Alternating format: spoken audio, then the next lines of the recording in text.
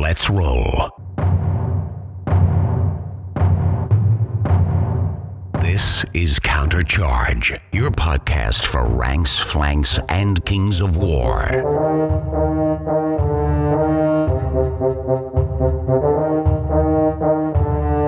Join your hosts as they delve into the world of Panithor and bring you worldwide coverage of all things Kings of War. Welcome to Countercharge. I'm Billy Smith. And I'm Alex Coos. Today I'm here with Billy Smith to talk to him about his impressive and quite frankly gorgeous army, the Dwarfs of New Galdurak for Kings of War. It is a wonderfully painted army, award-winning in fact, with a detailed backstory that we will explore along with Billy's inspiration and process. After Louis Augustus' episode covering his Black Order, Billy and I started talking about how it might be a good idea to explore other people's armies in the Kings of War community. And we thought that'd be a great show to do together, have Billy guest host it with me. And I thought a great way to introduce him to those of you who may not already know him from his previous Countercharge episodes, such as the Dwarf Army Review and various other Blue City Brawler oriented things. I thought we'd have him on so we could talk about his amazing Dwarf Army and maybe some of his other projects that are very cool, such as his new orcs. So welcome, Billy. Yo, glad to be back on. This is a bit of a hobby-oriented episode. So what have you been working on lately in the hobby? Well, I am actually trying to work on my orc army, like you just mentioned. I wrote an article for Manta Games about it, but they're kind of themed after Norwegian black metal, so I thought that would be kind of fun. So it's kind of a nice departure for my dwarves, and also it's sort of kind of a speed paint. I painted 12 dudes in a day the other day, which was really nice. Normally takes me about a month and a half to paint 12 of my dwarves, working several hours a day. It's been nice. It's been refreshing because I can paint stuff quicker, and it's also just like a totally different color scheme, and I'm rather than like super pushing myself technically, I can say, okay, well, what can I skip and what can I do to make this look cool but not spend a million years on it? So that's been a nice refreshing change. Yeah, it's nice to kind of change up what you're doing. You don't always have to be pushing yourself to greater and greater heights skill-wise, like finer and finer details, crazier and crazier blends, or bigger and bigger models. Like sometimes being a little quicker, really focusing on like graphic details that tie the whole army together as opposed to like super fine details can be really refreshing. Absolutely. This is definitely an experiment in how few colors can I use and get away with it, and can decent basing and a reasonably clean paint scheme carry me? We'll find out. Stay tuned. I think it's working all right. Yeah, they look great. I love everything that you send in Messenger. It looks amazing. I'm a little biased being a 3-decade-long black metal fan, but yeah, you've got to pander sometimes. I mean, that's why I send it to you. Validation. Get guaranteed positive feedback. Yeah, exactly. For me lately, I've been working on, or continuing to work on, my Foot Knights for my Cult of the Raven army. I've been playing League of Rhodia and on UB quite a bit since the fall, and I'm going to stick with that and keep working on the Cult of the Raven as a League of Rhodia army. So these Foot Knights that I kind of had on hold for a few months during the summer and fall during our lockdown and my hobby drought, I really picked them back up over Christmas and have been working pretty hard on them and redid all the yellow, and it's actually turned out the way I wanted initially, thanks to you with a little paint suggestion. So I'm wrapping those up. I'm just finishing the armor highlights this week, and then I got the little accessories, and I think I left 3 or 4 of the visors up, so I have a few faces to paint, but just to force myself to paint. It was one of those like, I should leave these up to force myself to paint faces, and now I'm like, I wish I didn't do that. We'll see. I've been watching a lot more videos this week about painting faces and just glomming different videos together to kind of create some like time-saving techniques that will also kind of push my level of painting a little higher. So I think most of them are working. The ones I've tried anyway. What I've seen of them looks really good. New yellow looks really solid. I think that's why when we were talking about you wanted to do yellow and the theme, like that's why I painted your Secret Santa mini kind of that way that I would do it. And then, so I'm glad that worked out for you. Yes. When I saw it in person, I was like, this is what I was trying to do. And originally when I was working on them, I was layering different yellows, brighter and brighter yellows on top of each other. And I started calling them like the lemon nights or the banana nights because they just started getting like too bright and fruity. It just wasn't conveying what I wanted. And that's why I kind of stopped painting them over the summer. I was like, this isn't doing what I want. Hadn't figured out how to get out of that trap yet. So when you sent that mini, I was like, that is exactly what I want to achieve. I didn't get it exactly the same as your halfling wizard, but it got to a point where I'm actually really happy with it. It's a little different. I really like how it's turned out. Yeah, it looks good, dude. I've been enjoying using like a beige as a highlight color, mixing it in as opposed to white or using a lighter version of a color, because then you do get that kind of desaturated thing going on. And then the sepia wash, like I know, I think it was Visibly Riley was like, why would you use sepia? But I was like, it'll make it look like more desaturated and dirty and not as good. Yeah, I did a bunch of Infinity models over Christmas before I had gone back to these, and it's a slightly more gold yellow. So I just learned a bit about layering and highlighting yellow from that, just because I followed a couple of guides, like Angel Giraldez guide, putting together a bunch of tips and tricks from, the great painters in the world, like Angel Giraldez and Billy Smith. I'm nowhere near on the same planet as Angel Giraldez, because that guy is a wizard. Yes. Like I watch his little Instagram videos, and like he's just like, look, in 35 seconds I painted this orc face and it's perfect. And I'm like, I fucking hate you, dude. I'm excited to have these guys done. Then I can start working on some of the more exciting parts. I still have a lot of infantry and some boring cavalry to do, but I'm going to start working on giant ravens for my wizards on Pegasi, and that Kingdoms of Mercia Kickstarter finally closed, so I can get Eamon, or my local resin guy, to print up some sweet rolling castle for my battle shrine, and there's some monsters and stuff for my Arales. So pretty excited for that. That's our little hobby update. Anything else you've been working on, or just mainly the orcs these days? Yeah, I've just been trying to get these guys done because I'm hoping to be able to actually play with them. I started painting them in the summer, and they're not at like a playable state yet, so I'm hoping to get them on the table here soon. Let's dive into a little bit of your backstory and your hobby journey that got you to hobby stardom and interview subject of Countercharge. Who are you? Where are you from? I guess I live currently in North Mississippi, which is, I just tell people Memphis because it's easier for them to understand. But I hang out with Rob and the rest of the Blue City Brawlers, and basically I kind of moved here a long time ago and got into Warhammer Fantasy Battles, and then Rob basically force-fed me Kings of War, and then we started playing that, and it's been fun ever since, really. That's awesome. Yeah, I know I saw on your Facebook that you won your first Warhammer tournament 7 years ago.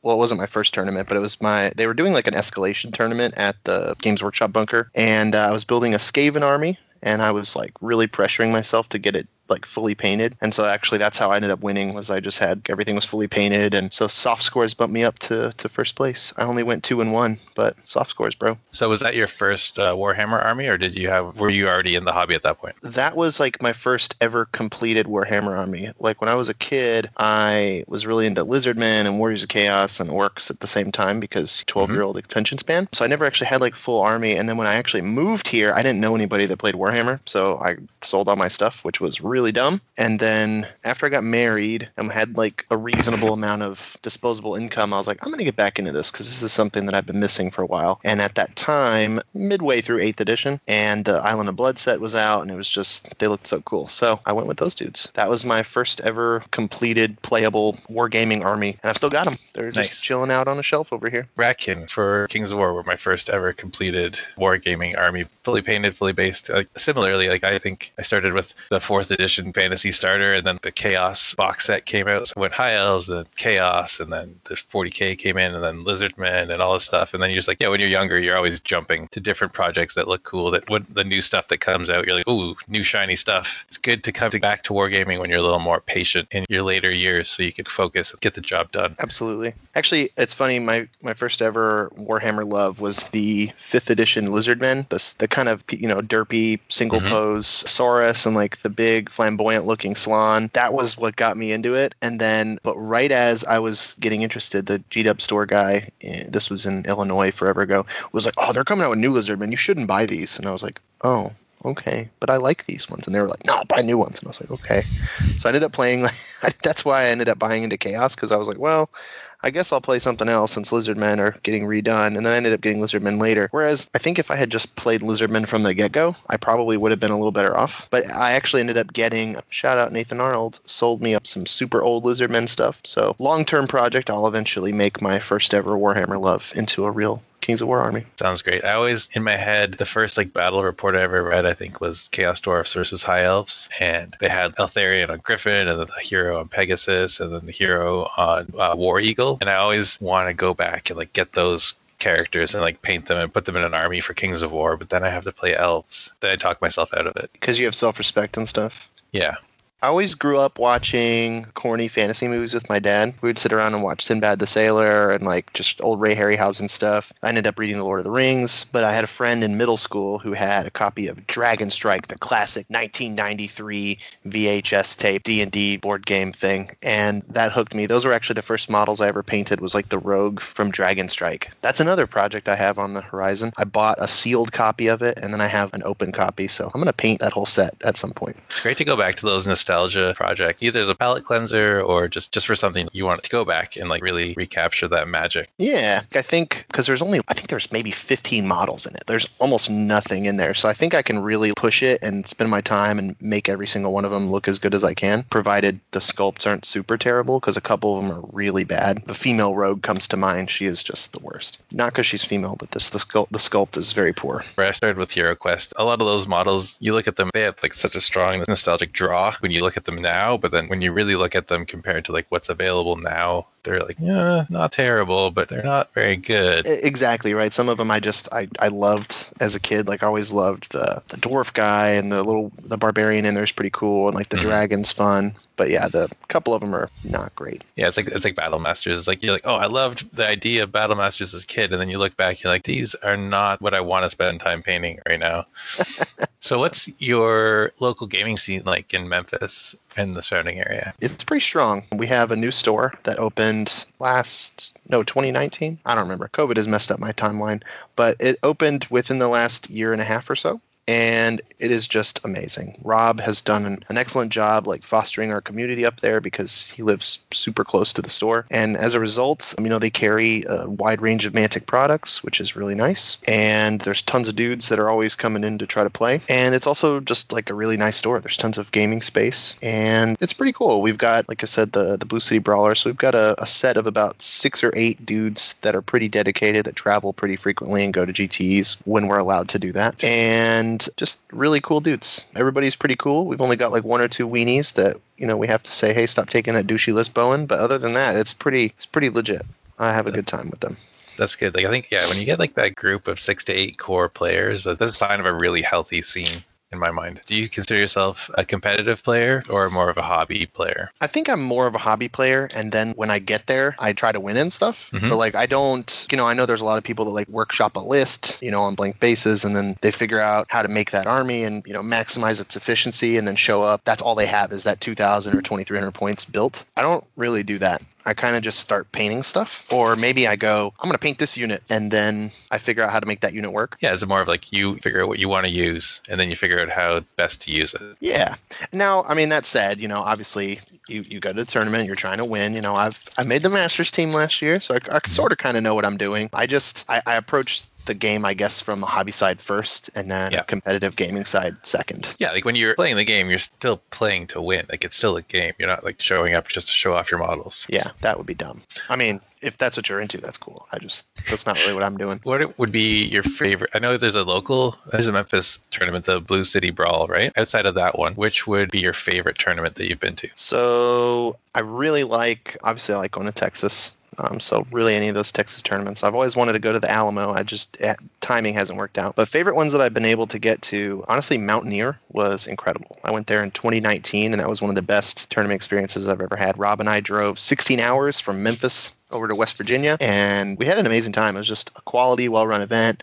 The hotel was reasonably costed. Chris Fisher had snacks and everything, so there was no need to leave. We had the extra Lord of the Rings game from Ray Shields. So I think at least right now, I'd have to say Mountaineer is one of my favorites. Honorable mentions, obviously TNT, which I helped name, so I've got to represent. It's probably one of the best events in the Southeast. It's just really well run. It's got an exciting wrestling theme, and they kind of do something different with the theme every year. And Tim Smith has built a big wrestling ring and a cage that you get to play in, and people dress up, and it's all pageantry. It's all silliness. And it's a lot of fun. And then my final favorite one, I've been to all but one of them. I didn't go to the 2021, mostly because of COVID, but also I have a brand new baby. And he was 5 months old at the time, so I didn't want to go to that tournament and leave my wife at home with him. But the Forge in Birmingham, Alabama is run by Nathan Clevenger, and it is awesome. It's usually I don't want to say small, because it's usually 25, 30 players, I think. But it's quality, well-run tournament, I always have a good time there. Usually it's also kind of small points, which is fun. The third year that he ran it was the last one for second edition, so we did like a big last hurrah second edition, take 2,750 points. So I basically brought, at the time, every dwarf model I had painted, more or less. That was a lot of fun. Yeah, sometimes it's nice just to use all your toys, throw it all on the table and see what happens. The Blue City Brawl is a bit unique. I think it's a team tournament, correct? Or a doubles tournament? Yeah, so it is a doubles tournament, and basically it's 1,000 points per player, and we usually have like not a special character in the typical way, but we have like you nominate a character in your army that basically becomes kind of a special character, and they gain inspiring and a couple other little abilities that help out with the bonus objectives. And what's cool about that is it kind of incentivizes people to take characters that, you don't normally see, which is really fun. I remember Tim Smith one time took the herd tracker guy that nobody plays with, but it was just cool that he took him because he was able to give him inspiring and he had a little bit more utility than normal. So that was fun. The other thing that makes that tournament kind of unique is the atmosphere. It's not as competitive. It's very like, let's chill and drink beer and have a good time. Previously, it had been held at Gibney's house. He had like a big, we called it the Rat House. It was like used to be a photography studio for the previous owner of the home, but it was this huge space and we could fit 6 or 7 tables in there, and it was a good time. Everybody drank and just chilled and hung out. 2020, it was supposed to be at my friend's brewery out in Memphis, kind of like how Jeff Swan is doing with his doubles tournament. And then of course COVID hit, so we had to cancel that, and then we had to cancel it for this year, just safety regulations and whatnot. But I'm hoping that 2022 will be ready to run Blue City Brawl 4 at the brewery, which will be exciting because, beer on tap, ready to go. There's food trucks there every day. That sounds awesome. Put it on your calendars, guys. May of 2022. How did you create the background fluff for your dwarves? Where did the name come from? All right, I'm glad you asked. So, dwarves were always one of those armies that I wanted to make, and when I was starting out playing Warhammer, I remember as like a very young kid, one of the dudes that worked at the G-Dub store was showing me, pictures of them in a book, because that was like his favorite army, and he was telling me all about, the dwarves don't really use magic, and they have these magic runes, and then there's slayers, and they do this cool thing, and I was like, wow, those are really badass. But I was like, I hate metal models, so I don't want to paint them or play with them, so I never really got around to making a dwarf army. Well, in 8th edition, they ended up redoing the dwarves with some really high-quality plastic kit, and I was like, all right, this is my time. I'm going to do it. And so I ended up building a dwarf army for 8th edition. That was my second ever completed miniatures war game army. And that was also the first army I used in Kings of War. So I didn't really use my rats a lot because at the time it wasn't really I didn't have enough models to really play Ratkin the way they're supposed to be played. And also dwarves. That was my first army that I ever converted over to Kings of War. And that was when I came up with the name the Dwarves of New Galdorak. And so basically that came from the Warhammer Dwarf army book. There was like a section on dwarf words and runes and stuff. And so Galdorak literally means gold stone. And so just kind of my army was basically like really good miners, and they had this rich ruby deposit in their mountain, which is why they all had rubies like embedded in their armor. And I just thought it sounded cool, so it just stuck. I played with them a little while. 2016, 2017, I played with the dwarves, but I was working on like a Mantic specifically built for Kings of War army, and that's when I worked on goblins. A couple years later, I knew I wanted to build a new dwarf army that was painted better because obviously my old one wasn't as good. I really wanted to just push my skills to the absolute limit, like paint every model like a character. And my plan was I was actually going to buy a Mantic dwarf army after I'd finished my Forces of Nature. That was my plan. And I just so happened we were at a game store in Jackson, Tennessee, doing the International Campaign Day, and they had a big box, a cardboard box behind the counter. I was like, what's all that? And the dude running the store was like, oh, it's just some dwarves. We just want $350 for it. It was easily $1,100-$1,200 worth of vintage Marauder and old Citadel metal dwarves. I was like, yeah, I'll take this right now. Like, I didn't even think about it. I just said, here's my credit card. Let's go. I ended up selling. There were 2 or 3 boxes of like the 6th edition plastic dudes. Sold those for like $30-$40 a pop, or however much they were going for at the time. Sold a bunch of other random things that wouldn't really fit, like the newer Anvil. Yeah. I sold that, and basically I ended up making all my money back from just selling extra stuff out of the box, because some of the stuff was extremely expensive. I had 30 or 40 of the single pose hammerers, which I didn't end up using. Sold those. Great pose. One of my favorite dwarf minis. I liked them too, but at the time, I had held on to those because at the time, they had the Iron Guard that could take the 2-handed weapons. So I was going to use those as the Iron Guard with 2-handed, and then the miners as the shield breakers. But anyway, then they did away with those. So I actually recently sold those. But I thought I'd never get a chance to buy an army like this. You always look on the internet and you see all these wonderful vintage minis, and you're like, oh, these are so cool, but I can't afford these because they're $10 or $12 a piece on eBay. Well, it just landed in my lap, so I took it as a sign, and so I thought, well, I'm gonna do these guys justice. I'm never gonna paint them if I don't want to. I'm not gonna rush them for an event ever. I'm only gonna paint them when I feel like painting them, and so it's taken me. I mean, it took me about 2 years to get them to a decent playable state with some options. But at this point now, I've probably got 4,000 or 5,000 points because I just kind of every once in a while I go, I'm gonna paint another unit of these dudes. Circling back to New Galderock, in my head, I was thinking, well, I'm not gonna use my old dwarf army anymore. I want the new one to be the modern representation of that army, and I figured this was right around the time of the Edge of the Abyss, so I took that opportunity to say, okay, well, they're getting kicked out of their nice fancy mountain. They're having to go on the road and find a new place to live, and eventually when they do, it's called New Galderock, taking inspiration from like Thor Ragnarok, where they said Asgard isn't a place, it's a people. So my dudes, New Galderock, or Galderock is a people, like it's those guys.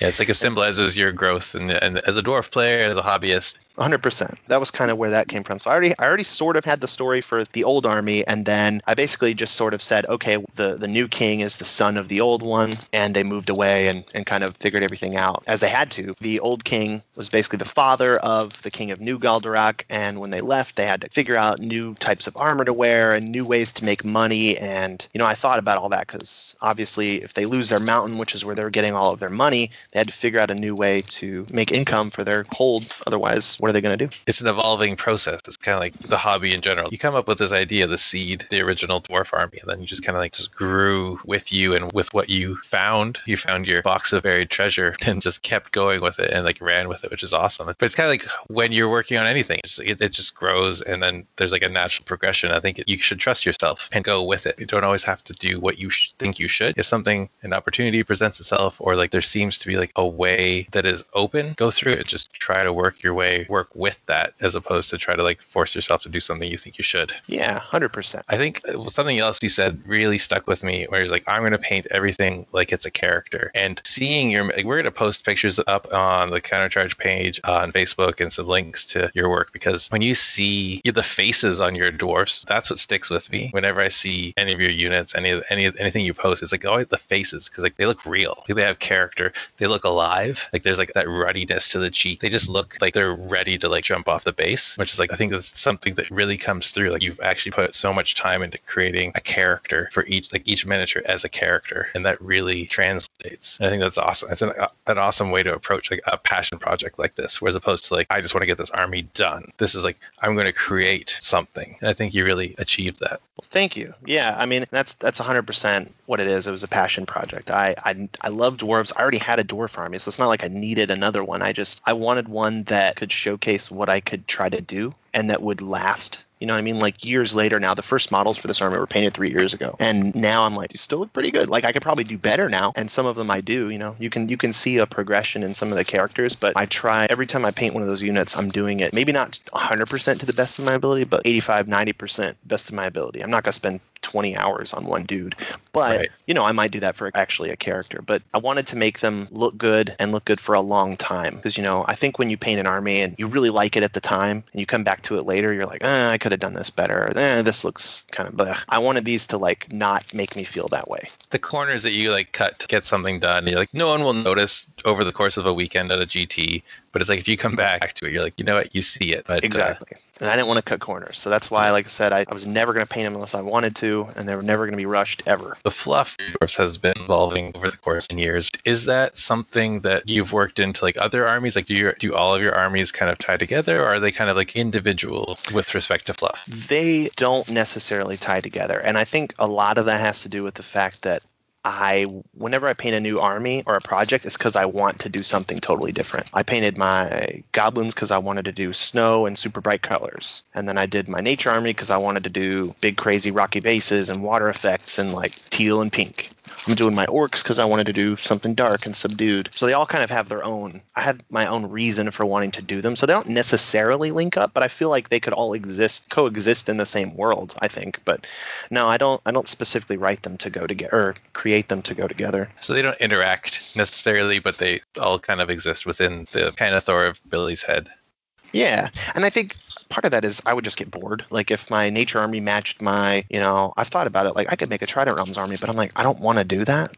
you know what I mean? I'm done with that army now. It's finished. I obviously could do stuff like that. I just creatively it doesn't do anything for me. I need to do different stuff. That kind of thinking follows me around my whole life. Like that's why I like teaching, because every single day is a new challenge. I've done menial jobs where I'm doing the same thing over and over again, and I can't handle it. So that makes sense. It's good to have that finality, or at least, partition parts of the hobby away from each other, or just parts of your life away from each other. So it's not everything is together. So you can have this project is self-contained to some degree, so you can actually finish it or feel like working on it isn't going to affect something else. So with the fluff of New Galdorak, is it going forward still? Are you still thinking what else could be happening in that world? Is it something that's mostly a finished story and then going on to something else? I think it is moving forward, especially with third edition. I feel like there was an opportunity, in my head canon to move it forward. So I wrote some little short stories, and I'm not really a writer of fiction, so reader beware. But they're on Dash 28, and it basically kind of talks about what happened post Edge of the Abyss. Basically, everybody got kicked out of their mountain over in the Halpi Mountains, and they kind of just made their way east across the continent to try to find a new home, and they're just wandering the wastes, very, very The Hobbit-esque. And the big story hook is basically Delirious, from lack of food, King Billiam the 37th, who's leading this motley band of dwarves across the continent, ends up eating what turns out to be coffee beans, and has kind of a caffeinated, delirious hallucination, where he actually meets Blaine from the Dead Zone Warpath universe and believes him to be like an avatar of the goddess Fulgria, and essentially becomes like a fanatical devotee to Fulgria, and so that's why they changed their colors from the dark green of their old home to the bright orange of New Galdorak. And then also, in finding these coffee beans, he actually discovers basically a new cash crop for them to rebuild. Because, at least the way that I figured was that they couldn't really find a rich enough mining area, and at this point, they found this fertile valley filled with coffee plants that are apparently magical. And so they figure out ways to monetize it and start, instead of becoming this insular, we have a dwarf hold, we do everything on our own, they're kind of like this expansive trading society. And so I know you and I were talking about Dragonlance off air, but there's a whole trilogy of Dragonlance novels called the Dwarven Nations trilogy. And in the first one, they talk about this dwarven society, and they make all kinds of stuff, and people come from all around to trade with them. And so I kind of took a lot of inspiration from that. So I imagine that these dwarves, instead of just chilling in their homes, are taking boats out of their secret valley and trading with nearby societies like Rordia and Basileia. And as a result, obviously when cultures interact with one another, they kind of bleed into each other. So that's kind of how I rationalize why their armor looks different. Why do they have puffy sleeves and feathers and, more human-looking armor, quote unquote? It's because that's what they can get a hold of, right? They don't have as much raw steel to work with, so they're kind of doing with what they can. There's that kind of, the models play into the fluff, and the fluff plays into the models. It's kind of like feeding each other, like a little bit of a circular kind of 100%. Yeah, the models do feed into the fluff and vice versa. And actually a really good example of that is in my old dwarf army, I had Brock Riders, and they were the Mantic Brock Riders, but they looked very much like Slayers from old Warhammer, right? So I made a conscious decision that I didn't want them to look like Slayers. And so I found these very proper looking late medieval Gothic knights, but they're dwarves riding on big chunky ponies. And I was like, these are my Brock Riders, because they learned how to be knights. So they've kind of switched their tactics around. And it probably doesn't make the most sense that they're full plated, but they're defense 4. I just tell people they can't see very well out of their helmets, and so that's why they're defense 4. Yeah, it was with their expansive entrepreneurial spirit, they've started to adopt different tactics, different materials, different. I think it's a really paint what, but also have it into the story of what you're building, the your fluff and all that stuff, and really getting you invested in your project, where you can have it doesn't always have to just be this, you're making a story, you're telling a story. It's what you want to do on the painting table and the hobby table can play into how you want to tell your story. Yeah, and kind of going off of this switch kind of following the Edge of the Abyss, that pushed my story along. Third edition helped push it along, because when the new Severi Egalax came out, I've started using using my King Billiam model as Spheri Egalax almost exclusively, just because I really like the model in the game. But also in my brain, he's becoming more and more and more fanatical as he's more addicted to caffeine. He's more getting kind of that dwarf greed again, where, you know, for a while he was pretty humble because, you know, obviously he had been kicked out of his house and he was trying to figure it out. But he's seeing the gold, and he's getting greedy again, you know, kind of like that old dwarf trope, like in The Hobbit when Thorin gets back to the Lonely Mountain and he finds the Harkenstone and all that kind of stuff. Yep. But shotgunning monsters and getting on his giant Brock and getting all hopped up on caffeine. Yeah, exactly. And so, you know, it kind of makes sense in that way. And then the other thing that I feel like is sort of pushing it forward is Armada obviously just came out. And so I always had the idea that my army was using boats for transportation because it's way more efficient for trade going through mountains. And obviously, if they're in a valley, I've written it in, there's like a fjord and a river system that goes through here. So they obviously use boats in order to contact Basileia and others. So they need to have a navy to protect their trade assets. And so Armada kind of also plays into that as well. It's kind of neat. I'm enjoying that aspect. And then I typically played them as free dwarves, which was a new development in third, right? But what's cool is obviously this society is growing. They're gathering more funds and more engineers and more money, and they're interacting with all these different cultures. So what's stopping me from running them as Imperial Dwarves? From them either relearning how to do those things or acquiring the funds or the means to make that stuff again. Yeah, that's awesome. It gives you, because like, as they become a more established society with more money and more fun, you know, more industry and infrastructure, like that's what separates, well, partly what separates Imperial Dwarves from Free Dwarves, right? Yeah. So I mean, by definition, right, they're Free Dwarves. They're not part of Gallic's empire. Yeah. But individually, they could build enough resources to play as Imperial Dwarves, so to speak. Right. So we were talking about go ahead. I was going to say, I just really like Rangers, so Free Dwarves all the way. Yeah, absolutely. They're the cool dwarves. So you talked about how like your dwarves, each army is kind of in a loose silo in your head, fluff-wise, but trying to allude to a potential or a cameo of your character King Billiam the 37th in some of the official Mantic fluff. Yeah. So basically, obviously, Winged Hussar, all the authors were reaching out and saying like, hey, if you want a character from your army to be not featured, but mentioned in a novel, you know, let us know and we'll fit it in there. So obviously in the first novel, which I'm forgetting the name of now. Secrets? No, that's Ben's novel. I remember that one. The first one. Okay, sorry. In the first novel, Steps to Deliverance by Mark Barber, there's a reference to Skullface, which is Kenneth Heisler's Skullface, which is super cool. And so Ben Stoddard, he wrote a book called Drowned Secrets, which is actually really awesome, by the way. You should check it out. There's a line in there where he mentions that story that I talked about King Billiam eating the beans and basically, you know, kind of going nuts and seeing God or whatever. So that's really fun. And that was just really cool when I got the book in the mail and I was able to show people like, look, I made this up. This is real. Like, so that was really cool to have my character that I made up become canon officially, kind of. Yeah, I think that's a really great thing about like having a company that Mantic's pretty small generally. So like it's nice that they're so tied to the community and that they can involve us in their product. And so they're involved making the product and they're involved with us. So they're involving us with making the product. The kind of inclusive relationship is really nice to see in a company these days. Absolutely. It feels like we're a part of it more so than just we're fans of it and we buy stuff. Yeah, we're not just they're not just consuming what they give us. It's like, here, let's be part of something together. In the grand scheme of things, we talked about like a little bit about how you draw on color or like model inspiration. Is there anything else that inspires you for building your armies? Kind of the same thing that everybody always says, right? Like I'm inspired by movies. I'll read books and I get ideas about stuff, or I'll watch a TV show and I'll say, I want to do this cool thing. And another big thing, honestly, is seeing other people's armies and other creative, cool things that other people do. And so that always makes me want to work and make cool stuff also, right? I think you're going to tournaments, like I think is that's one of the coolest things when you go to a tournament. Like it's the competitive aspect and it's the social aspect. But like going and seeing a room of like 20 or 30 armies with people's display boards and all the different basing and how people do different things, it's awesome. It's totally inspiring because it's 30 different people's perspective on how to make something cool. Absolutely. And like I got this same feeling, I haven't really played music in a while, but like I've been in bands for extended periods of time, and like me and the guys in the bands would go to other shows, you know, or travel out of town to see bigger bands, and then like the whole time we were there, we would just be like, dude, can't wait till we get home so we can jam because I got this cool idea. So I mean, it's just, I think seeing other people make stuff makes you want to make stuff. That kind of covers off most of your fluff, process, if that's the right word for it, but just how it evolved for your dwarf army. You mentioned like getting these metal, like this box of metal miniatures, like these classic Marauder characterful dwarfs was like part of the inspiration, but like you have a pretty strong like color story with these guys.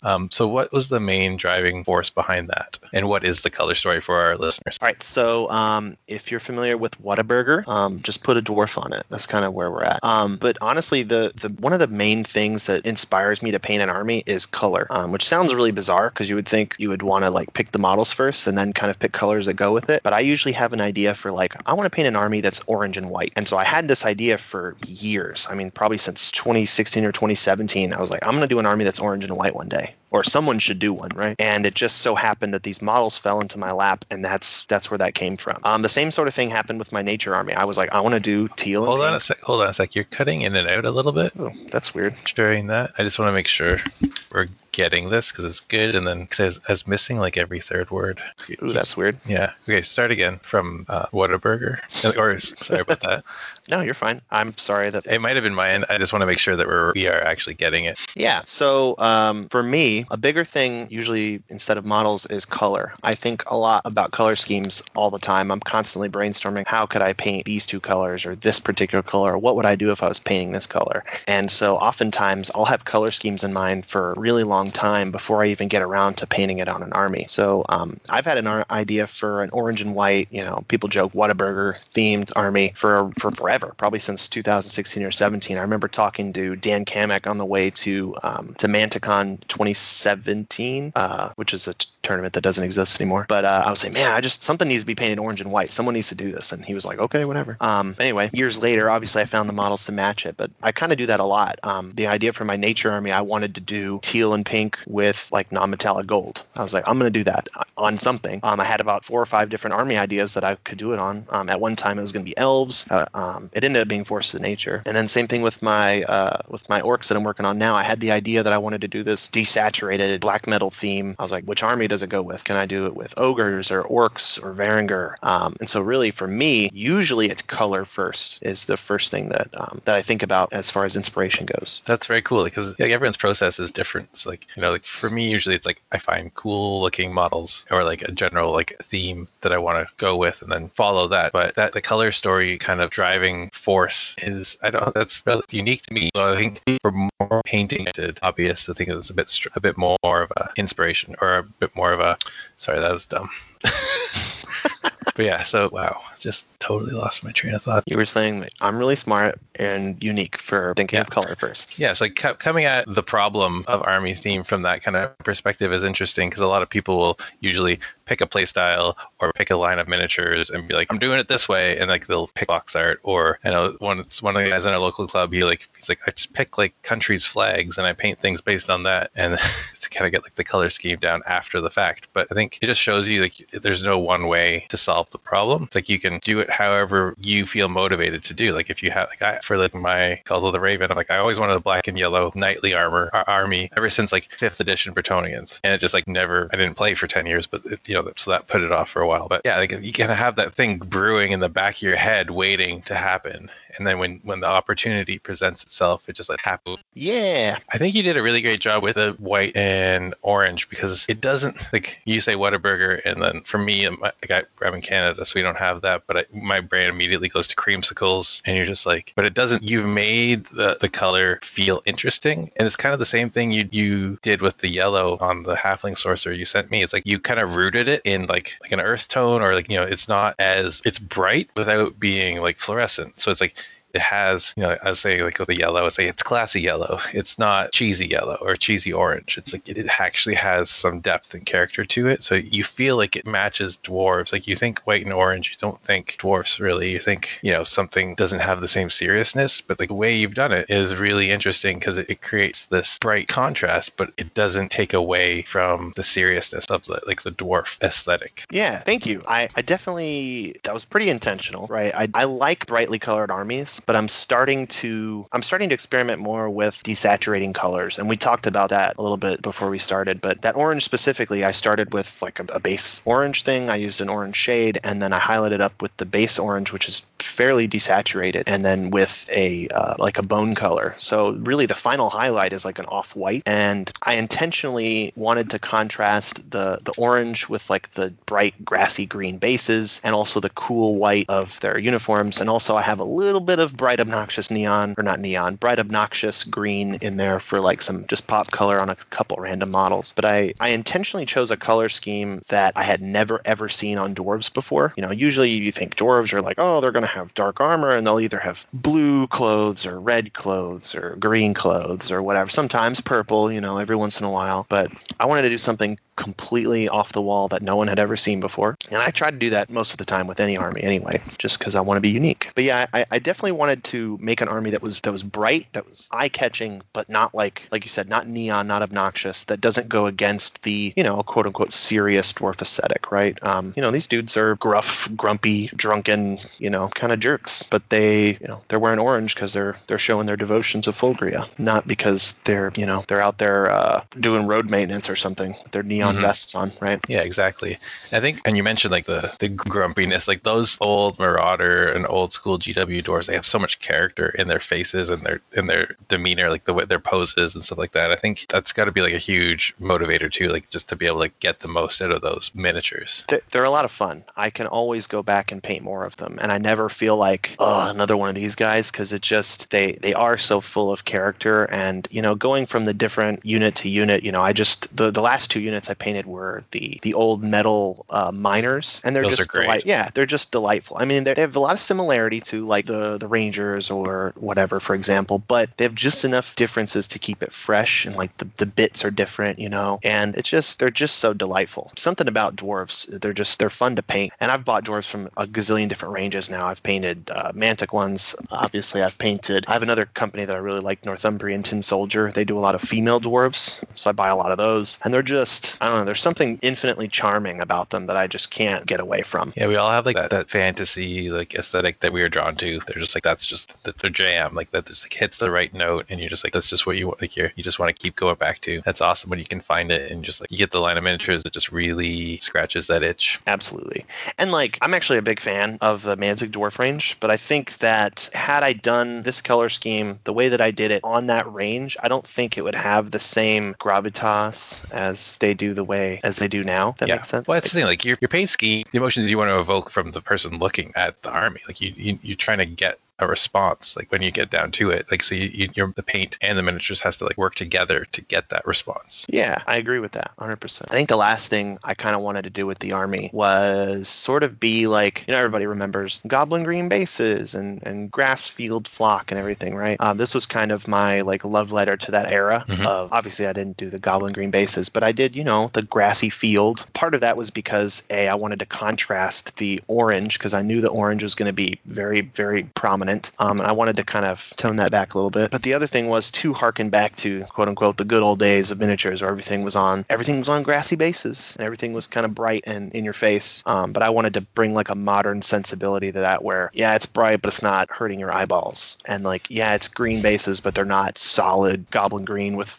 some yellow dry brush. That was definitely a very conscious thing that I did. And I don't know if I actually mentioned it earlier or not, but the fact that I put them on like grassy bases was also me trying not to do the tropey typical dwarf thing, which is totally fine. I don't have any problems with it. It's just I didn't want to do that, especially since my first dwarf army was on the gray dwarf hold bases, where you have tiles or broken stones, and it's all just kind of, it's like everybody does that, Yeah. I wanted to branch out a little bit. Yeah, like everyone does it because it looks cool, and like dwarves, from mountains and mines, and there's like the stone again, like plays into that seriousness of the dwarf aesthetic. I think your basing for this army really drives home the point that you can do classic things, like slight variations of the classics, and get really cool results. Like, yeah, Goblin Green, Sunburst Yellow, Dry Brush on sand is kind of like ingrained into certain generations of the gaming public's mind. But you can take those principles and like expand upon them, like especially with Kings of War, with the multi-basing, the opportunities are like insane. But you could really just like take that basic premise and use it as a bit of a constraint, but still go further with it. And then it kind of just create more drama and more interest than just like, boring basic. And I think back that these are like vintage old school minis, a majority of them. I think people are going to see them and go, oh, I remember those. And then like, so it'll kind of give you that nostalgia, but again, through that modern, I don't want to say refined lens, because I don't think I'm better necessarily than anybody, but just through a modern mini painting lens, Yeah. Absolutely. I think especially when you have smaller miniatures like dwarves that have a lot of character like those older ones, you don't want the basing to distract from that. Like I think some armies really play into huge dramatic bases, but like sometimes you just need to do like a subtle approach to really bring out the best in the unit. But subtle doesn't have to mean like boring or, poorly done. Yeah, absolutely. Awesome. So in painting it in hobby in general, like what really to be someone who's put, hundreds, maybe thousands of hours into painting armies, 5,000 points of metal dwarves plus other things, like what draws you to do that? Like what draws you to painting in hobby, like the modeling aspect of the hobby? Like what drives you for that? The number one reason is it is relaxing to me. I come back here into my little hobby room. I've got my collectibles on my books. My dog comes and sit by me. I pour myself a drink or a cup of coffee, and I just zen out. And it's just me and a miniature. Sometimes I put on some weird Finnish dungeon synth music. Sometimes I get on After Dark and talk to friends. But it's just a way for me to unwind and unravel and decompress and decompartmentalize my brain from the workday or from life stresses or from a newborn baby screaming at me all day. It just relaxes me. It brings me peace and joy and centers me. So that's 100% the number one driving force there. Is it just makes me feel good. That's awesome. We should all strive to have something like that in our lives, like bringing a little bit of peace and zen to our day. I know that if I can like consistently get an hour of painting in a day, like stuff like my phone to like this, I'm not interested in like trying to distract myself with my phone, or for me as well. Like I think it's just like a good peaceful time. Yeah, and I think I'm a believer that hobbies are incredibly important to your mental health. There were a lot of jokes and people talking at the beginning of the coronavirus that like, oh, us mini painters have got plenty of stuff to do. But I mean, there's truth to that. Like I think the reason why a lot of us probably, and I can't speak for everybody, but I can say that a lot of us probably handled the pandemic and lockdowns a little bit more than some other people's, because I don't require other people to get enjoyment or that same relaxation. So it's been, at this point, I'm done with it, right? But for the first few months, it was pretty relaxing. I was like, oh, okay, I can just do this thing that I really like, but more. Yeah, exactly. It's like we had inbuilt coping mechanisms. Like we already trained ourselves to deal with it to some degree. Yeah, absolutely. And people are always, my students at school don't understand that I sit at home and paint toy soldiers. I mean, I've showed them pictures, I've shown them my trophies and stuff. I'm like, look at what I won. But they're like, why don't you play video games? I'm like, well, it's everybody likes different things. And for me, the thing that brings me joy and brings me peace is painting miniatures. My wife really likes playing distracting games on her phone, or she likes grindy dungeon crawler games on the PlayStation, or Animal Crossing, right? My mom likes her plants, so it's just everybody has to have a thing that makes them feel that way. And I think that is a huge benefit to our just overall mental health. Absolutely. I think having something that you work at that is not tied to your living, obviously it is a privilege to be able to do that, like to have the time and the resources to be able to have hobbies. Like not everyone can spend as much time as everyone else, but being able to set aside that time and effort on something that your income isn't tied to, or other people's well-being isn't tied to, it's effort that isn't stressful, or it should be. Like it's a different kind of effort, which I think is lacking. Because like when you're working your job, or you're taking care of your family, like it's important. There are important things to do, but they're adding stress. It's like you can work on, and the effort you put in isn't the same as like when you're putting your effort into a hobby. It's almost like you're pouring some of that stress out. You are absolutely correct. There's been times where I've just been adjusting to fatherhood and also returning to work and everything, and I've just been so exhausted that I go to bed without doing my hobby, and it makes me feel like almost physically ill, because I'm like, I haven't gotten to do this de-stressor, and I can feel it building up. And then fortunately my wife is super amazing, and like if I'm like, look, I need I need to go zen out for a little bit. She's like, okay, cool. And we take turns. Like tonight, she's very stressed out with work, so I took a lot of the baby load. And obviously not everybody has that kind of relationship either, but I think that's very important between partners to understand when you need that time to yourself. And I'm very fortunate and very grateful that I do have a partner that understands that. So yeah, it's good, especially like again in times where we've in the last year, most of us has probably spent a greater amount of time, proportion of our time in close proximity to our families, and that alone time is only more is more important in those situations. Absolutely. It helps that my wife's super antisocial, so she's just like, I need you to go away from me for a little while. I'm like, all right, bet. Yeah, like I have no interest in home shows, so if she wants to watch those for a couple hours, I can paint for as long as I want. Yeah. And that's cool, and I know like you're the same way, right? Like you'll watch TV with your spouse. Like we do the same thing, we have shows we watch together, but then I'm like, all right, cool, well, you're going to watch this thing, I'm going to go do this other thing, or you're going to play Animal Crossing, I'm going to go do this. So it's just cool. I think that's healthy, and I think a lot of people need that. Yes, and absolutely. I think when you don't have hobbies, which is a lot of times when I hear people, this is turning into a relationship advice podcast, when I hear a lot of people talk about or read posts about arguments with spouses, I'm like, find something to do. Like, do something you enjoy. Like, if they're doing this thing that they enjoy, you do something else. Yeah, it's weird. Like, every once in a while you see, I don't know, veiled or overt bitterness at someone doing something they enjoy. Like, their partner doing something they enjoy. And you're like, well, why don't you have something you enjoy? And obviously, there's a limit, right? If I spent 12 hours a day painting miniatures and I didn't help clean up our house or take care of our baby or do anything like that, that'd probably be not a good idea. But, if, one person is playing video games or jogging or whatever cool thing that they like to do, maybe find something to do also. That way you have your own thing. Yeah, it's all about balance with yourself and your relationships. And, you obviously, not everyone's job lets them paint 6 hours a day, but some people can, it's sometimes people who work shift have more shift work and do like chunks of hobby, in larger sections, like some days of the week, some days they can't do any, or, some days or some weeks you're preparing for a tournament and you're like, I need to cash in some relationship karma and paint for 6 hours a day or 12 hours a day for the next 2 weeks. But, with the understanding that there will be weeks when you do not do that. 100%. So do you have a background in art, or is this kind of like always been like a bit of a side thing for you? So as a kid, I've always been kind of creative. Like I remember I made like a diorama of like Kirby's Dream Land, like one of the levels in Kirby's Dream Land out of like construction paper as a kid. I've always been into like drawing and doodling and comics and fantasy art and just movies and just all that stuff. I've always been interested in it, but never like as a career. So like I was never particularly interested in like going to art school or doing anything like that. So short answer, no. But I've always kind of doodled or I've played a lot of music. I did a lot more of that. And again, that was more as a hobby than as a serious monetary endeavor or anything. I just, I like to make stuff. And I think just in different parts of my life, I've been making different things.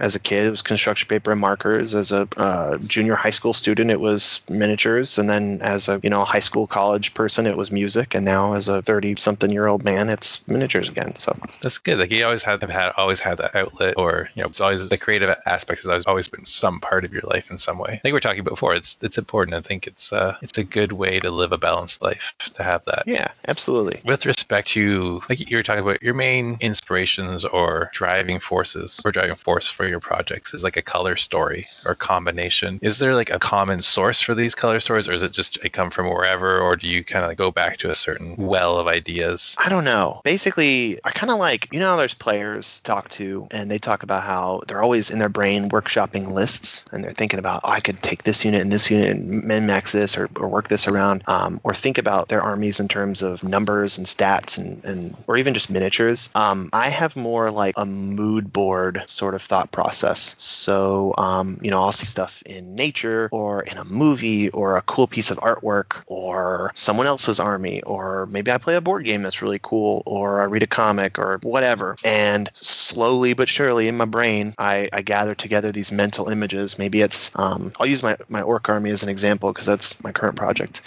But, I had this idea. I was like, I want to bring this like dark fantasy black metal aesthetic to miniatures because like I hadn't really seen that done before. So that's a draw for me. But also it's a unique challenge. And there's a very strong aesthetic associated with that type of music. Everything's black, lots of monochrome, lots of forest imagery, lots of snow, lots of death and devils and cool stuff. And so I just kind of like make this mood board in my brain. If I see a band that has a cool album cover, I put that away. If I see a particular scene in nature or a particular image, it just kind of like builds its own mental mood board. And then eventually, at some point, it fills up. I make a decision about an army, about miniatures, and then it just kind of comes to life. Sounds really weird, but I haven't really heard anybody else talk about making miniatures that way. But that's kind of where my brain goes with that. It's kind of like how like we all collect far too many miniatures. Where like everyone, well, most of us end up just buying stuff that's cool. As we all, we buy with purpose for specific armies, but I think we all accumulate cool stuff just because it's cool, and like you have no specific plan for it. But you're like, that giant's awesome. I don't have any idea what army it's going to be in, but it looks awesome, so I'm going to get it. I have a drawer or a couple totes of Mersha monsters because they're cool and they're on sale. So I'm like, I'll find a way to use them eventually. But yeah, I think it's kind of like a color version of that. You just collect these ideas until you have like a critical mass to like implement it. Yeah, that's a very succinct way of wrapping up that rambling mess that I just made. It's team effort. We're working together on this. Yeah, so that's actually really cool because like when you say it, I'm like, yeah, I think that's really an interesting way to approach a project. It was like, I want it to look like this on a very macro level, as opposed to, thinking specifically how you want to play on the tabletop or which specific miniatures you want to use. It's like, this is visually how I want it to make the viewer feel. Yeah, almost like I want there to be like a certain feeling when I see it, or when I think about it. And then, so like that's the first step of the flow chart. And then it's like, okay, well, let me find models that make sense for that. And then it's like, okay, well, now how do I make those models work in the game? It's kind of usually how my brain works. That's awesome. I really like that approach. In the grand scheme of things, like we've talked a lot about your projects, which is why you're here and because they're interesting. But do you think what would be some of the coolest projects that you've seen like in your gaming travels? Like what are like some of the things that really stand out as like exemplars of like that theme idea that we're discussing? Yeah. So I think this is a very huge question, and obviously I can't sit here and talk all day about every single person's army that I've seen. I made a list of a couple that I think are pretty important to me, at least right now. And I don't want to just shill for the podcast, but honestly, Rob's Halfling Kingdoms of Halfmen army he's been working on for a little while it's really cool. I think, and I don't want to put words in his mouth, but I feel like he's in kind of a similar boat, right? This is a very much a passion project for him. He's doing a very similar thing with colors where he is using bright, fun colors, but in a more based in reality sort of way. So if you haven't seen them yet, he has like a blue and an orange, which again, typically pretty bright, crazy colors, but he's done them in a way that makes sense in like a world that people would actually wear those colors. Yeah, like as a photographer, like when I see your army and his army, I'm like, they are in the same light. Like they're in the same part of the world at the same time of day kind of thing. Like they like the light color, the way they look like they're in the same space. It's very cool. And maybe that's why I like it, because they kind of match that. I don't know. So maybe there's a subconscious thing there, but that's one that I'm really big on right now. And I'm sure he'll listen to this and be like, I'm just a big fan of that. And he'll frequently be like, oh, I'm working on this, or I converted this model, or look at this thing that I'm doing for this. I've really liked seeing that project come together. And I guess I can speak to that one a little bit more because I've seen it in person and I've seen a lot of work in progresses and I've played against it a few times. So that's a really big one. Another thing that I kind of wrote down to talk about is I feel like there's kind of a paint meta. And I've talked about this a little bit with different people. It felt like as we were coming over from Warhammer, people just kind of had armies. You just painted whatever. And then there started this like almost paint meta of let's paint really bright armies. And I had this thought in my head as well that, if I paint an army that's really bright, it'll catch people's eye and then they'll look at it and then I'll win paint awards. That's what I thought about. I did my Goblin army, which was fairly bright, but then I went next level Technicolor nonsense with my Forces of Nature army. There's big buff unicorns and like pink unicorns flying around and flying narwhals and bright teal water elementals. And I mean, if it wasn't so masterfully done, it would be an assault on your eyeballs. All right.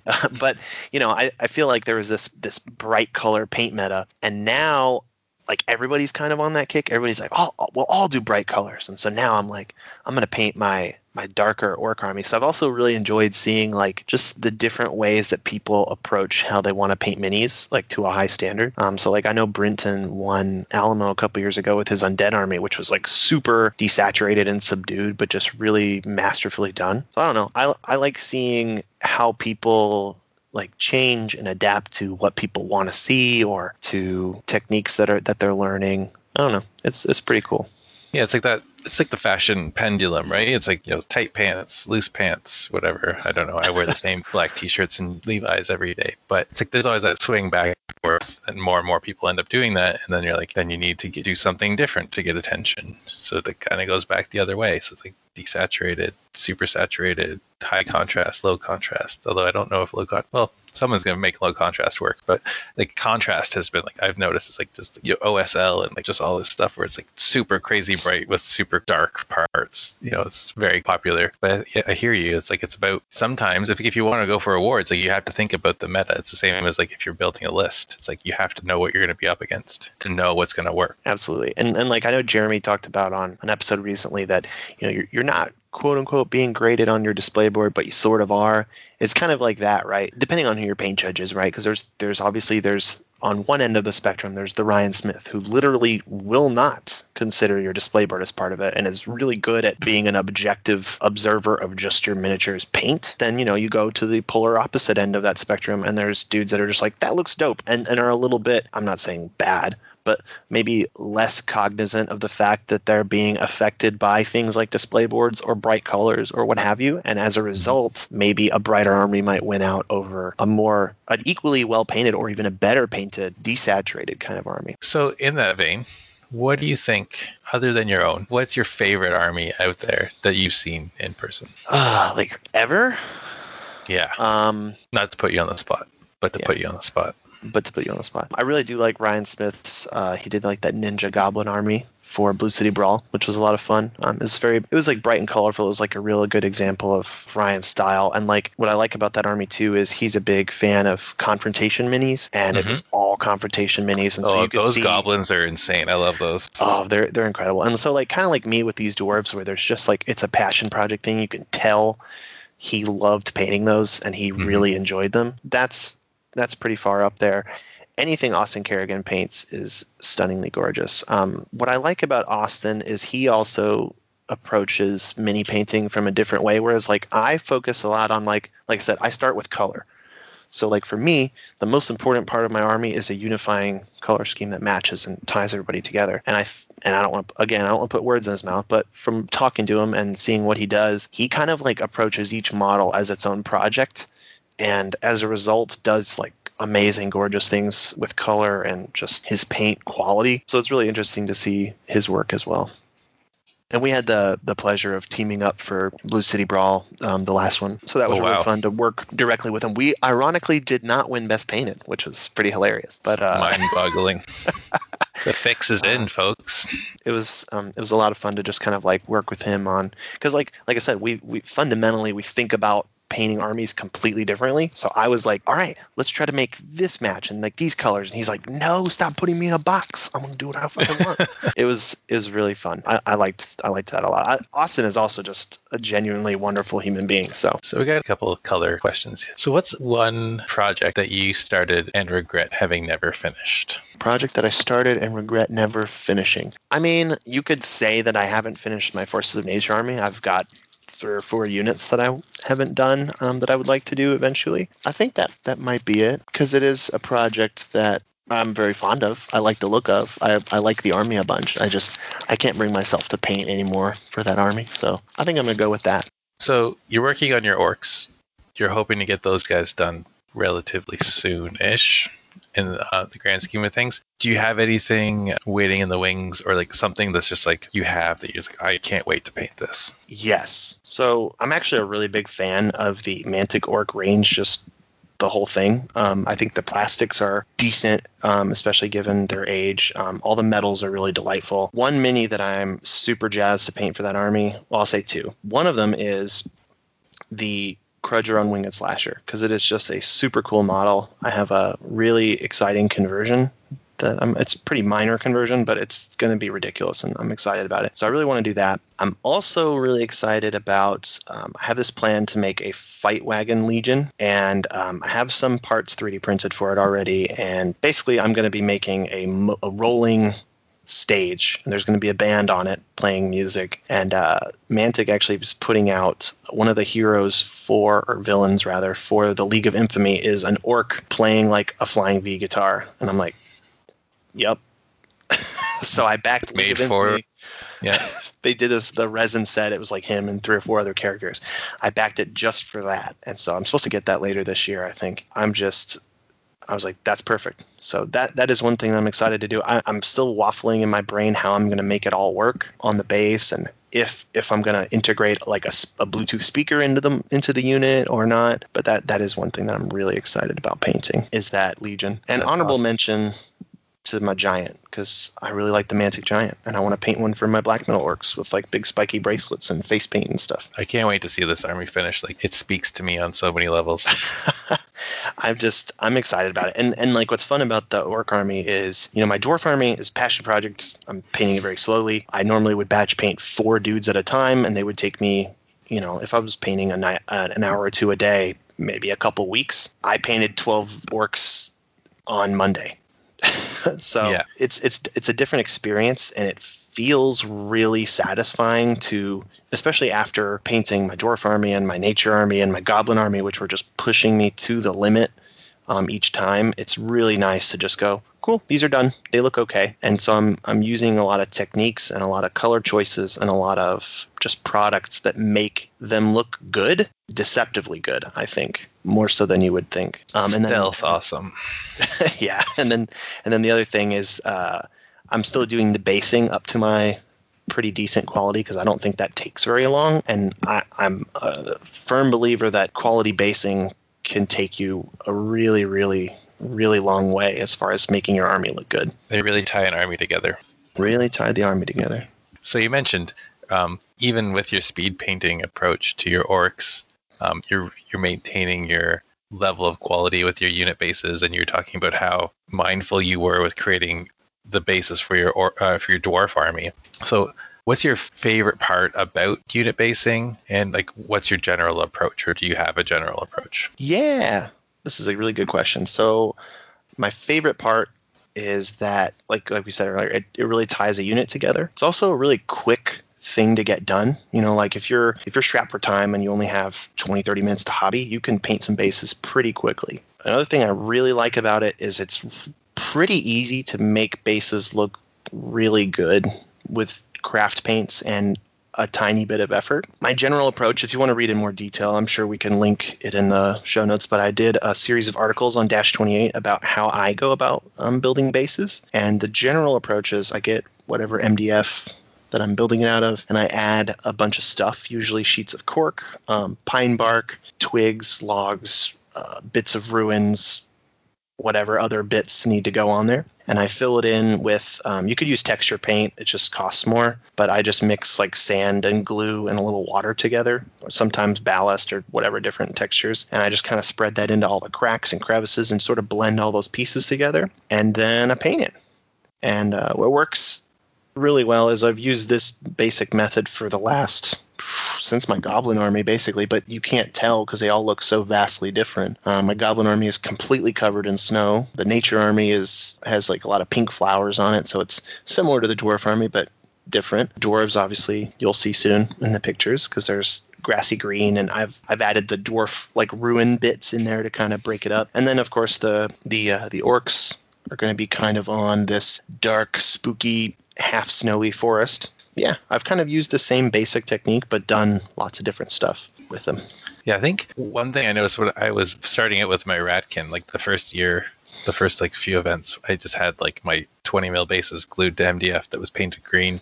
It was just kind of like just to get it on the table and show up. And then when I multi-based them, I had anxiety because I thought it was going to be difficult and it was going to be like this big project. And it took a couple days, maybe 2 days, to do my entire army. I was like, this is actually not so bad, and it looks cool, and it was way easier than I thought it would be. So I think you're right. Like it's such an easy way to improve the visual impact of your army, and you can really create a striking scene when you have like your entire army multi-based. Absolutely. I think that is one thing that Kings of War has that aesthetically puts it above other rank and flank type games and it's one of the things that I always try to do with my multi-bases is height variation, because we've all had it where, you have your Warhammer army and everybody's ranked up. They're all the exact same height. So you really can't see the second rank back because they're covering each other up. Everybody's in perfect parallel rows. With multi-basing, you have the ability to stagger units. So you can see, maybe you only have 4 in the front, but then you have 3 in the back,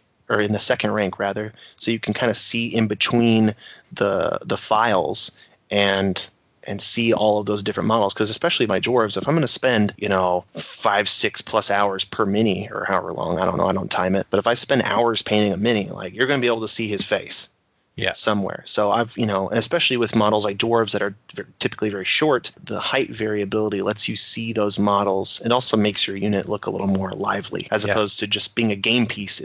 It's a diorama. Yeah, I think with my rats, I really tried to do that. With like the hordes, I used slate to kind of create varying height levels, and like basically had them funneling through various pieces of terrain, and have them on top and coming down. Or I had like my tunnel runners ramping up off of one. So yeah, you get like, it just creates a much more dynamic scene. And again, like, when you have miniatures you want to showcase, you can put things higher, lower, off to the side, like kind of create that. You can guide the viewer to where you want them to look. Yeah, actually, that's a really good point. It's kind of a common thing in art that you want to like direct the, like in 2D visual art or whatever, you want to direct the viewer's eye to a particular area. Well, you can kind of do that with multi-basing. And like one example I have of that, where I actually intentionally did that, was my Hernias' Ranger Regiment. And so there's a lot of stuff happening. There's a lot of different miniatures, and they're positioned in such a way where your eye is kind of guided all over the place. And there's lots of like miniature scenes within the base. So go ahead and look at that picture. Scroll on over to it. And now that you're looking at it, there's like a guy in the front who's like holding up beer. I've got a couple of guys that are kind of standing out front. There's like a grouchy looking lady ranger. There's a dude driving a cart who's drinking beer. There's a guy just in the back of the cart by himself, facing the wrong direction, like leaning on the cart, drinking beer. There's a dude looking through a telescope at a lady dwarf's chest area. It's just, there's like another lady dwarf like carrying around bowls of food or plates of food and cheese and bread and stuff. So it's just so many little bitty things, and your eyes drawn all over the place. And if I've seen people do stuff like that with Warhammer armies, but holy crap, individually basing models is not the way of the future. It's dumb. Agreed. And that just, when you're talking about that, it just reminded me of something I was going to say earlier. One of the coolest things I remember when you were, I think it was last year, or maybe the year before, coming up to a tournament and you were making the coffee bean bags for your units. Oh yeah, we forgot to mention that, huh? And it's like one of my favorite details of the army. It's like, they're coffee, entrepreneurs. They're bringing coffee to the masses of Panathor, and you actually went out and like you made, burlap sacks of coffee. Yeah, I just got burlap sacks on Amazon or Michaels or wherever, and I made a little like woodblock stamp. I actually made it out of XPS foam or whatever it's called, that pink foam, insulation foam, because I don't have woodblock carving tools. But yeah, I made a little stamp and I just put paint on it and I stamped the little bag so it looks like, a dwarf made these bags. And then I like artisanally, locally roasted coffee because I'm a hipster, and I would source them out from these different places, and then I'd go to a tournament and I'd say, hey, this is from Athena Coffee Roasting out of Oxford, Mississippi. Here you go. This is their Persephone brew or whatever. So it was a lot of fun. And sometimes I'd put dice in there. I think one tournament I had a bunch of random like Reaper minis just sitting around from like someone gave me. So I just threw those in the bags. Or it's just like a fun little favor. Like I always like when people give out little like mementos from the event. Like Paul Welsh did that when he came to Lone Wolf the last time I went. And so I've got these two little vials that had like scotch in them, and they're labeled like Potion of the Caterpillar. And then he had like a little burlap bag that they went in, and like a scroll with like army fluff and stuff on it. So I just like stuff like that. I think that's cool. And I wanted to do something similar, but my own version of it. Actually, fun fact for my orc army, I'm going to record a black metal demo and get it on cassette tape and pass it out to people. So get ready for that, world. Can't wait. To kind of expand on the basing idea, like display boards. Your dwarf display board is kind of nuts. Is that kind of your norm for armies, or have they been escalating as display boards do? So the first one I built ever for the old dwarf army, the old Galdorak army, was a picture frame, and I glued on some of the tiles that I used for my bases, a little bit of sand in some places, sprayed it gray, dry brushed it, done. The goblin one, I had like a big giant Santa statue, like ruin, and there was snow. I made that, but again, pretty basic. Then for the Forces of Nature army, I went a little bananas. I built a like 2 foot by 2.5, 3 foot wooden frame, and then it's about 2 feet tall. It had like a cliff plateau area and a waterfall and like a ruined statue of the Green Lady, and there's like a lake. I mean, this thing weighs 20, 30 pounds. It took up almost the entire back of my car. I had to have a cart to push it around. Like I had to buy a cart specifically to push the thing around events. That was as far as I've ever gone.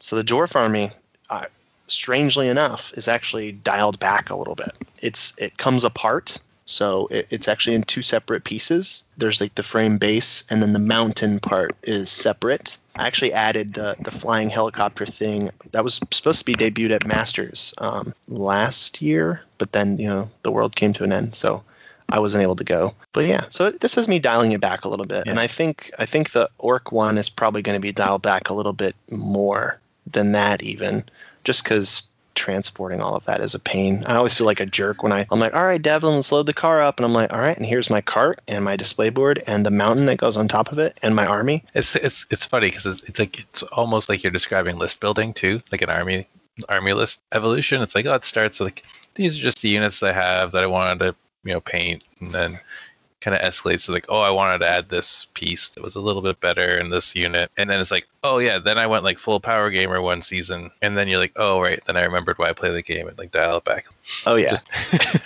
So me and Ryan had sort of a display board off because like I had seen his ogre display board. It was like a 2 by 2 foot thing. He like custom laser cut all these castle bits and made this plaster mountain. I mean, the thing weighed like 40 pounds, and all the models like slotted into specific places. It was gorgeous. I mean, super cool. And I was like, you know what?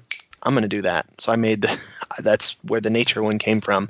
Right. And then I was like, I can't do that ever again. Like I can't even transport this thing. Like it was ridiculous. Yeah. There comes a point where it can't go any farther. Yeah, so I think I'm going to dial it back again with the orcs.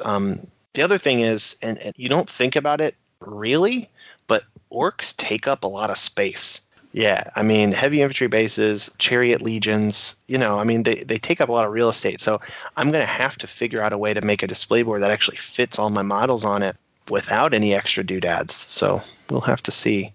I do have an idea for a piece of terrain that I want to include on it, but it's not going to be gigantic. It's not going to be super huge and ridiculous or anything. That's kind of like the problem I came up with my rats last year. I think it's like 20 by 20 inches or 24 by 20 inches, and it's almost all units. So there's like, you can't really do anything fancy. So I had to like create layers and like a little mine shaft door to kind of like create something interesting, because there's like the whole thing's covered in unit bases. Yeah, and like the dwarf one, it's large, but it's not, I don't think it's like ridiculous, but I wanted it, intentionally made it to be big enough that it could fit like a 3,000 point army. Mm-hmm. I knew there'd be times where I'd want to go with more units, or, for example, like when I went to the Forge, the last one where they did the 2,750, like if I had just built like a standard display board, I wouldn't have been able to fit all that stuff on there. So it was cool to be able to, have it on there, but it'd be able to be spread out so you can actually see everything. All right, so to wrap up all the questions, we're going to do a little rapid fire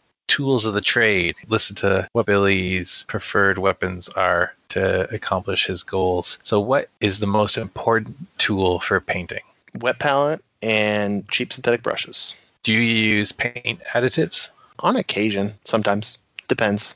Not usually. What paint do you use? I mean, I use a lot of Vallejo stuff just because for a while that was what was available. I still have a lot of Citadel stuff because, again, it's readily available. I've been wanting to try Scale 75, and our store is getting that stuff in. So, Pot or dropper bottle? What's your preference? pots for washes, dropper bottles for paints. What brushes do you use? I just got into these. They're called, the brand is Sax, and they're golden Taklon synthetic brushes, size number 4 round. It is perfect for everything. So what's the most common size brush you paint with? Right now, it is the Sax golden The Taklon number 4, and I use that for almost everything, and then just the finest details I go in with the Winsor Newton number 1. What type of palette do you use? I have the Redgrass Not Humongous wet palette. It's amazing. I have heard. What are your tips for maintaining your tools? If you're going to buy sable brushes, you need to have brush soap. You need to wash them correctly in clean water. You need to make sure to keep paint out of the ferrule and store them with the tips down. If you're going to be cool like me now and use these synthetic brushes, those are usually good tips to still do. But if you don't do them, you only wasted like $1 instead of $13. Another thing is your wet palette, make sure you clean it out. I've heard people say to put like a drop of like Dawn soap in the bottom to keep it from getting moldy, because obviously you have an enclosed wet thing. It's going to want to get mold. And then, I don't know. I think those are the two big ones. Airbrush. Wash your airbrush. Don't be a dingus. I hear people all the time say that their airbrush clogs up or it doesn't work or it stopped working. It's because you didn't wash it. Wash your airbrush. Watch a video, buy a Sonic jewelry cleaner, clean your airbrush, figure it out. What are some of your favorite resources for painting and modeling? Well, I really like Plug Time -28. Now I do like -28. There's a lot of really good stuff on there. I like a lot of podcasts, so I've been listening a lot to Trapped Under Plastic, which is Miniac's podcast. I've been listening to Paint Bravely, the podcast, which is Goobertown Hobbies podcast. Watch a ton of YouTube from those exact YouTubers and others. And also I just Google stuff. So if I need to learn how to paint, or like I just recently looked up how to use these water effects for Armada, just Google. There's probably a blog out there that'll tell you how to do it. Yeah, YouTube is amazing. It's like an incredible resource. You can get some step-by-step guides or like some first principles art theory guides for pretty much anything you want to do. It's pretty cool. Yeah, that's actually, I think they were talking about that on Trapped Under Plastic the other day, just the fact that the internet exists now in its current form, and there are so many resources for hobby on the internet. Like 12-year-old me could not have fathomed like this kind of stuff. Like, you know, when I was young, it was like you get the paint guide in the White Dwarf and that's how you do it. You know what I mean?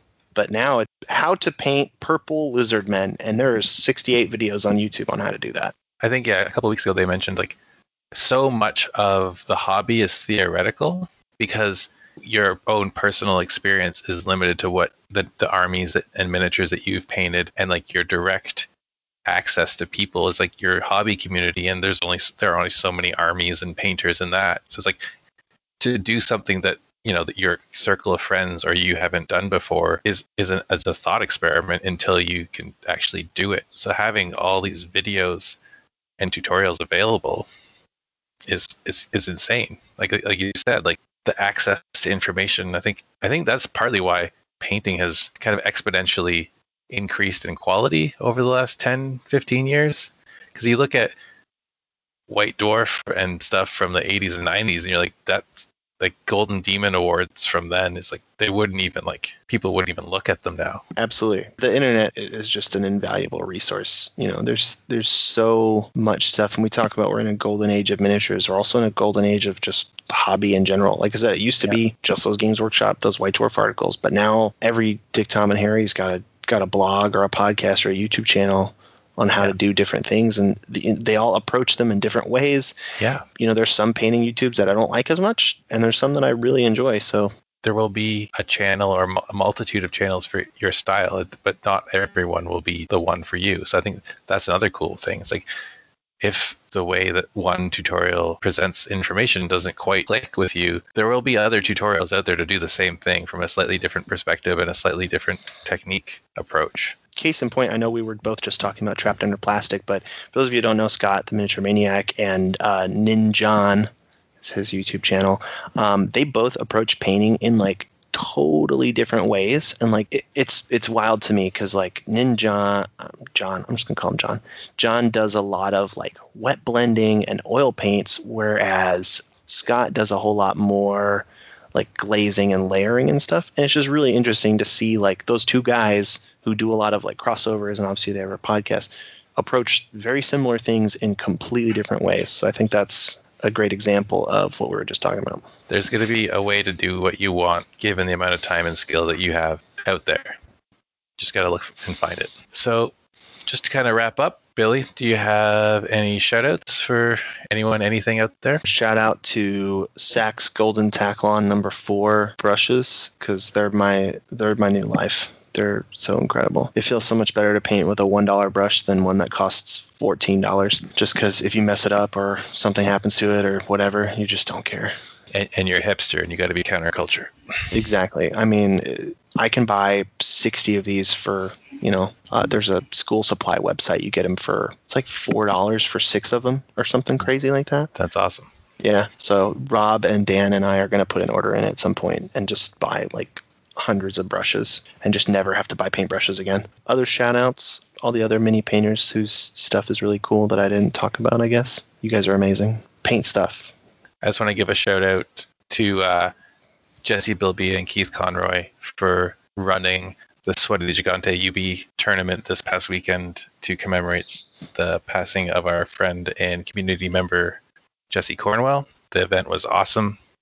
It was a great tribute to a great person. So I want to give a shout out to those guys for just commemorating an important person to a lot of people out there. Wow. That's going to do us tonight. And until next time, keep countercharging. Thanks for listening. And we'll see you next time on Countercharge. Please let us know what you thought of the show by emailing us at counterchargepodcast@gmail.com, on Twitter at countercharge15, or by commenting on the Countercharge Kings of War podcast Facebook group. If you enjoy the show, you can help others find out about it by leaving positive reviews on iTunes. Until next time, keep countercharging. Music is a composition of Kevin MacLeod and is licensed under Creative Commons.